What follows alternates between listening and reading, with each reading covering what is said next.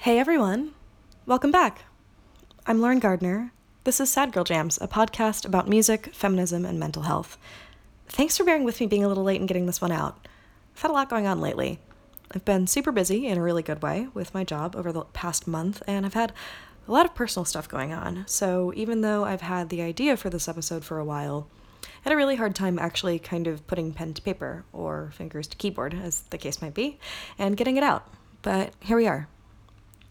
So Pride Month just drew to a close, and I have to say, for a place that has so much about it that really grinds my gears sometimes, New York City does a really good job of, at the very least, being really vocal in its representation and acceptance of LGBT plus folks. If it's a little rainbow heart sticker in a window, or even just walking into a hair salon, or onto the train and seeing a bunch of people who are, in their own way, loud and proud about their identity, it's really the best example of self-acceptance I've seen on such a big scale. I want to talk for a second about loud and proud. What I say when I mean that is someone who's comfortable and even confident in their skin and who's unapologetic about who they are. But for some people, the proud might not be so obvious without the loud, or the proud might still be on its way out. To just rip the Band-Aid off real quick, I've actually been trying to get comfortable over the past couple of years, but especially over the last several months, with the fact that I identify as bisexual. Most of my close friends and my parents know that about me already, but for anyone who knows me in the real world and isn't aware, hey, hello, this is a real thing, hope you're cool with it.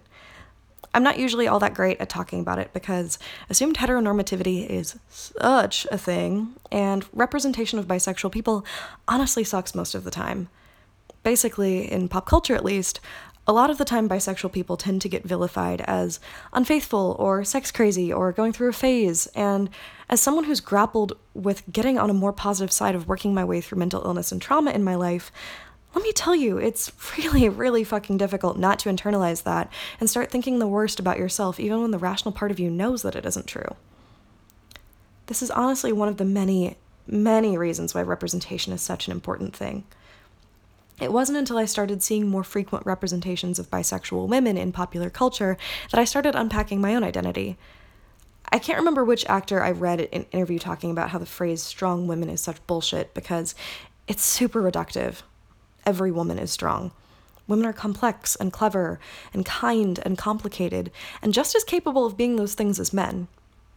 No one describes a movie as having a strong male lead, but for women, that phrase gets thrown around a lot more regularly because we've honestly just got a lot of catching up to do. And for anyone who identifies as female in the LGBT plus community, even more so.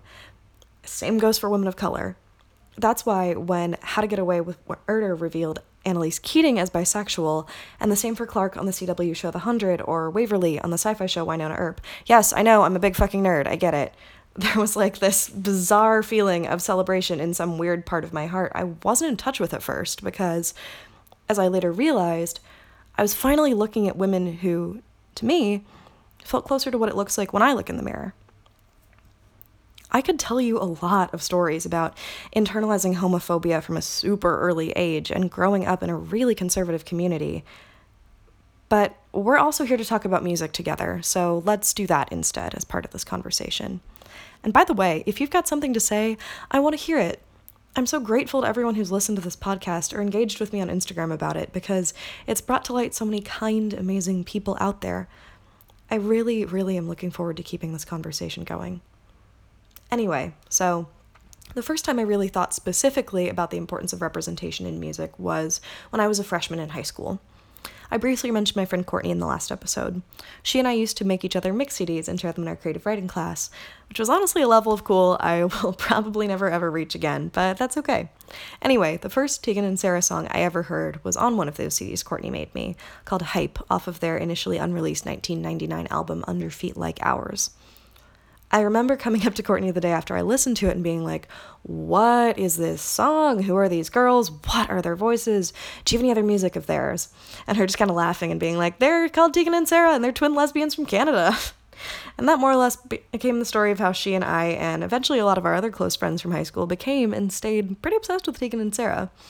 Sidebar, if you haven't listened to the 10th anniversary edition of their album The Con they released last year, please do it. It's all the covers of their songs from that album by artists like Bleachers, Paris, Muna, City and Colour, Hayley Williams. It's incredible. Anyway, at the time, I just loved Tegan and Sara's music and assumed Courtney loved it the same way I did. I never really, until much later, put two and two together as far as how important it probably was to her as an out lesbian at a Catholic high school in a conservative community full of assholes to have that armor of getting to put your headphones on and listen to people whose voices might remind her a little more of her own. For me, I kind of had my own aha moment when Halsey first started to appear on the scene.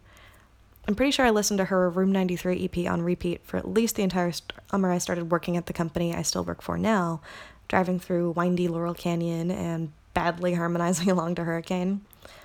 Of course, Halsey's a no-brainer when we're thinking about Side Girls.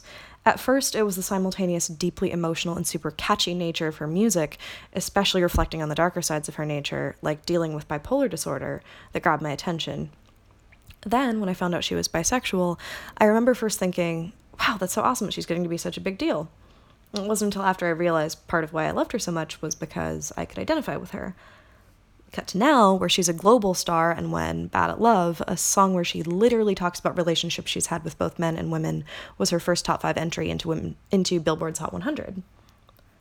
So at this point you might be thinking to yourself, hey Lauren, what about Lady Gaga? She's bisexual and has had to fight to have people see her identity as valid, and she's arguably been the queer community's biggest voice in the last 2 decades of music. Well, first of all, I'd agree with you. She has been and still is, in my opinion, but I'd tell you I feel the same way about a lot of Lady Gaga's music that I feel about Do Pride parades.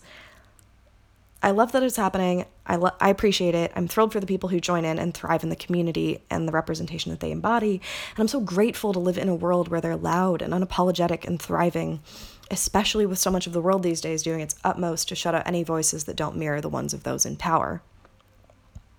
I do feel that way, truly.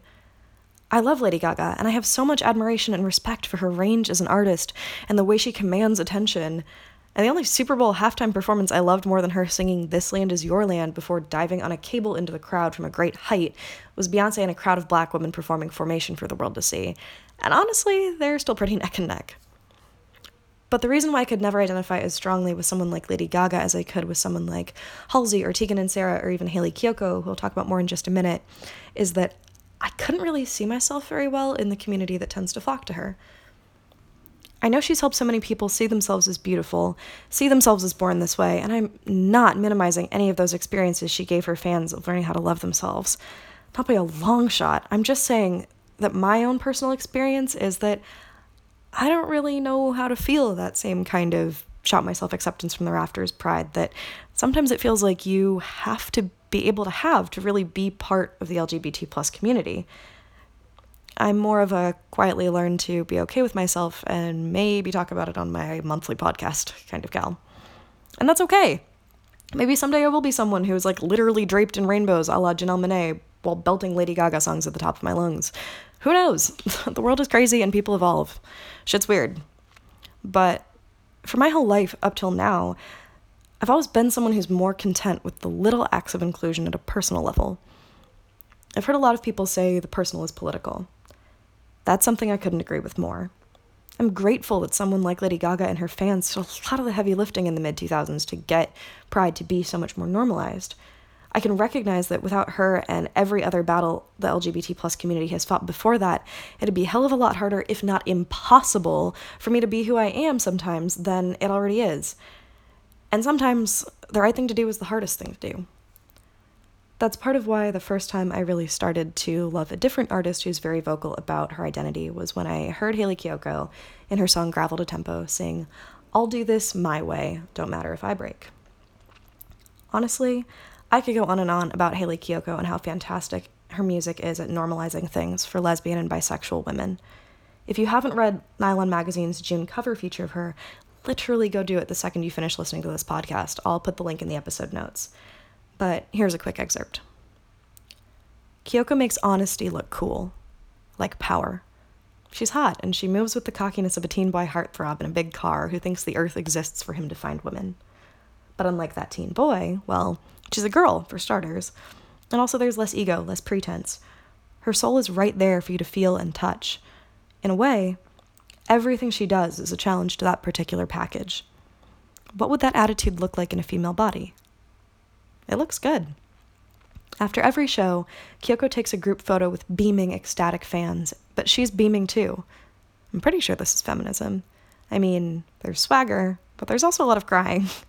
For example, when I tell Kiyoko how my friend described her concerts as being like the future, like it feels like we don't have to beg for scraps or be on the fringes of culture, it feels like the future belongs to queer women, and ask her what it feels like to create that experience, she tears up and dabs her eyes with the sleeves of her oversized myrtle green Fila hoodie, saying, "I'm sorry, I blacked out. What was the question?"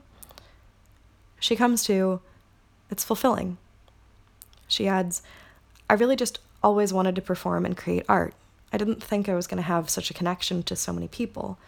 To be able to share that with others and create a space and give them representation and inspire them to create hope is great. I didn't think I had that power." Anyway, that's what I'm really getting at here. Be the representation you want to see for yourself. Just get out there and do it. And sometimes it's going to be really fucking hard or really fucking scary, but life is too short to be anyone but yourself. And who you are is beautiful, even if you sometimes have a hard time seeing it. I know I do. Unless you're like a neo-Nazi or something, and then hatred's just plain ugly. All right, so that's that about that. As always, thank you for listening. You can find songs from today's episode and other thematically similar songs on our Spotify playlist, Sad Girl Jam Soundtrack on Spotify. You can stay in touch on Instagram at Sad Girl Jams, and this podcast has a Twitter now too, which you can also find. Hit follow and chat with me on at Sad Girl Jams.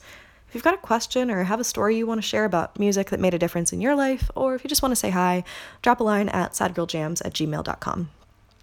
Last thing, if you like what you've been hearing so far, please take a moment to leave a 5-star rating and or review on iTunes. Sad Girl Jams is written, edited, and produced by me, Lauren Gardner, and the music is performed by Moxie, who you can stay in touch with on Instagram at Moxie Loves You, that's MOXI Loves You, and listen to wherever you stream music. Thanks so much again for listening and sharing the show with your friends. And remember, stay kind and own your weird shit.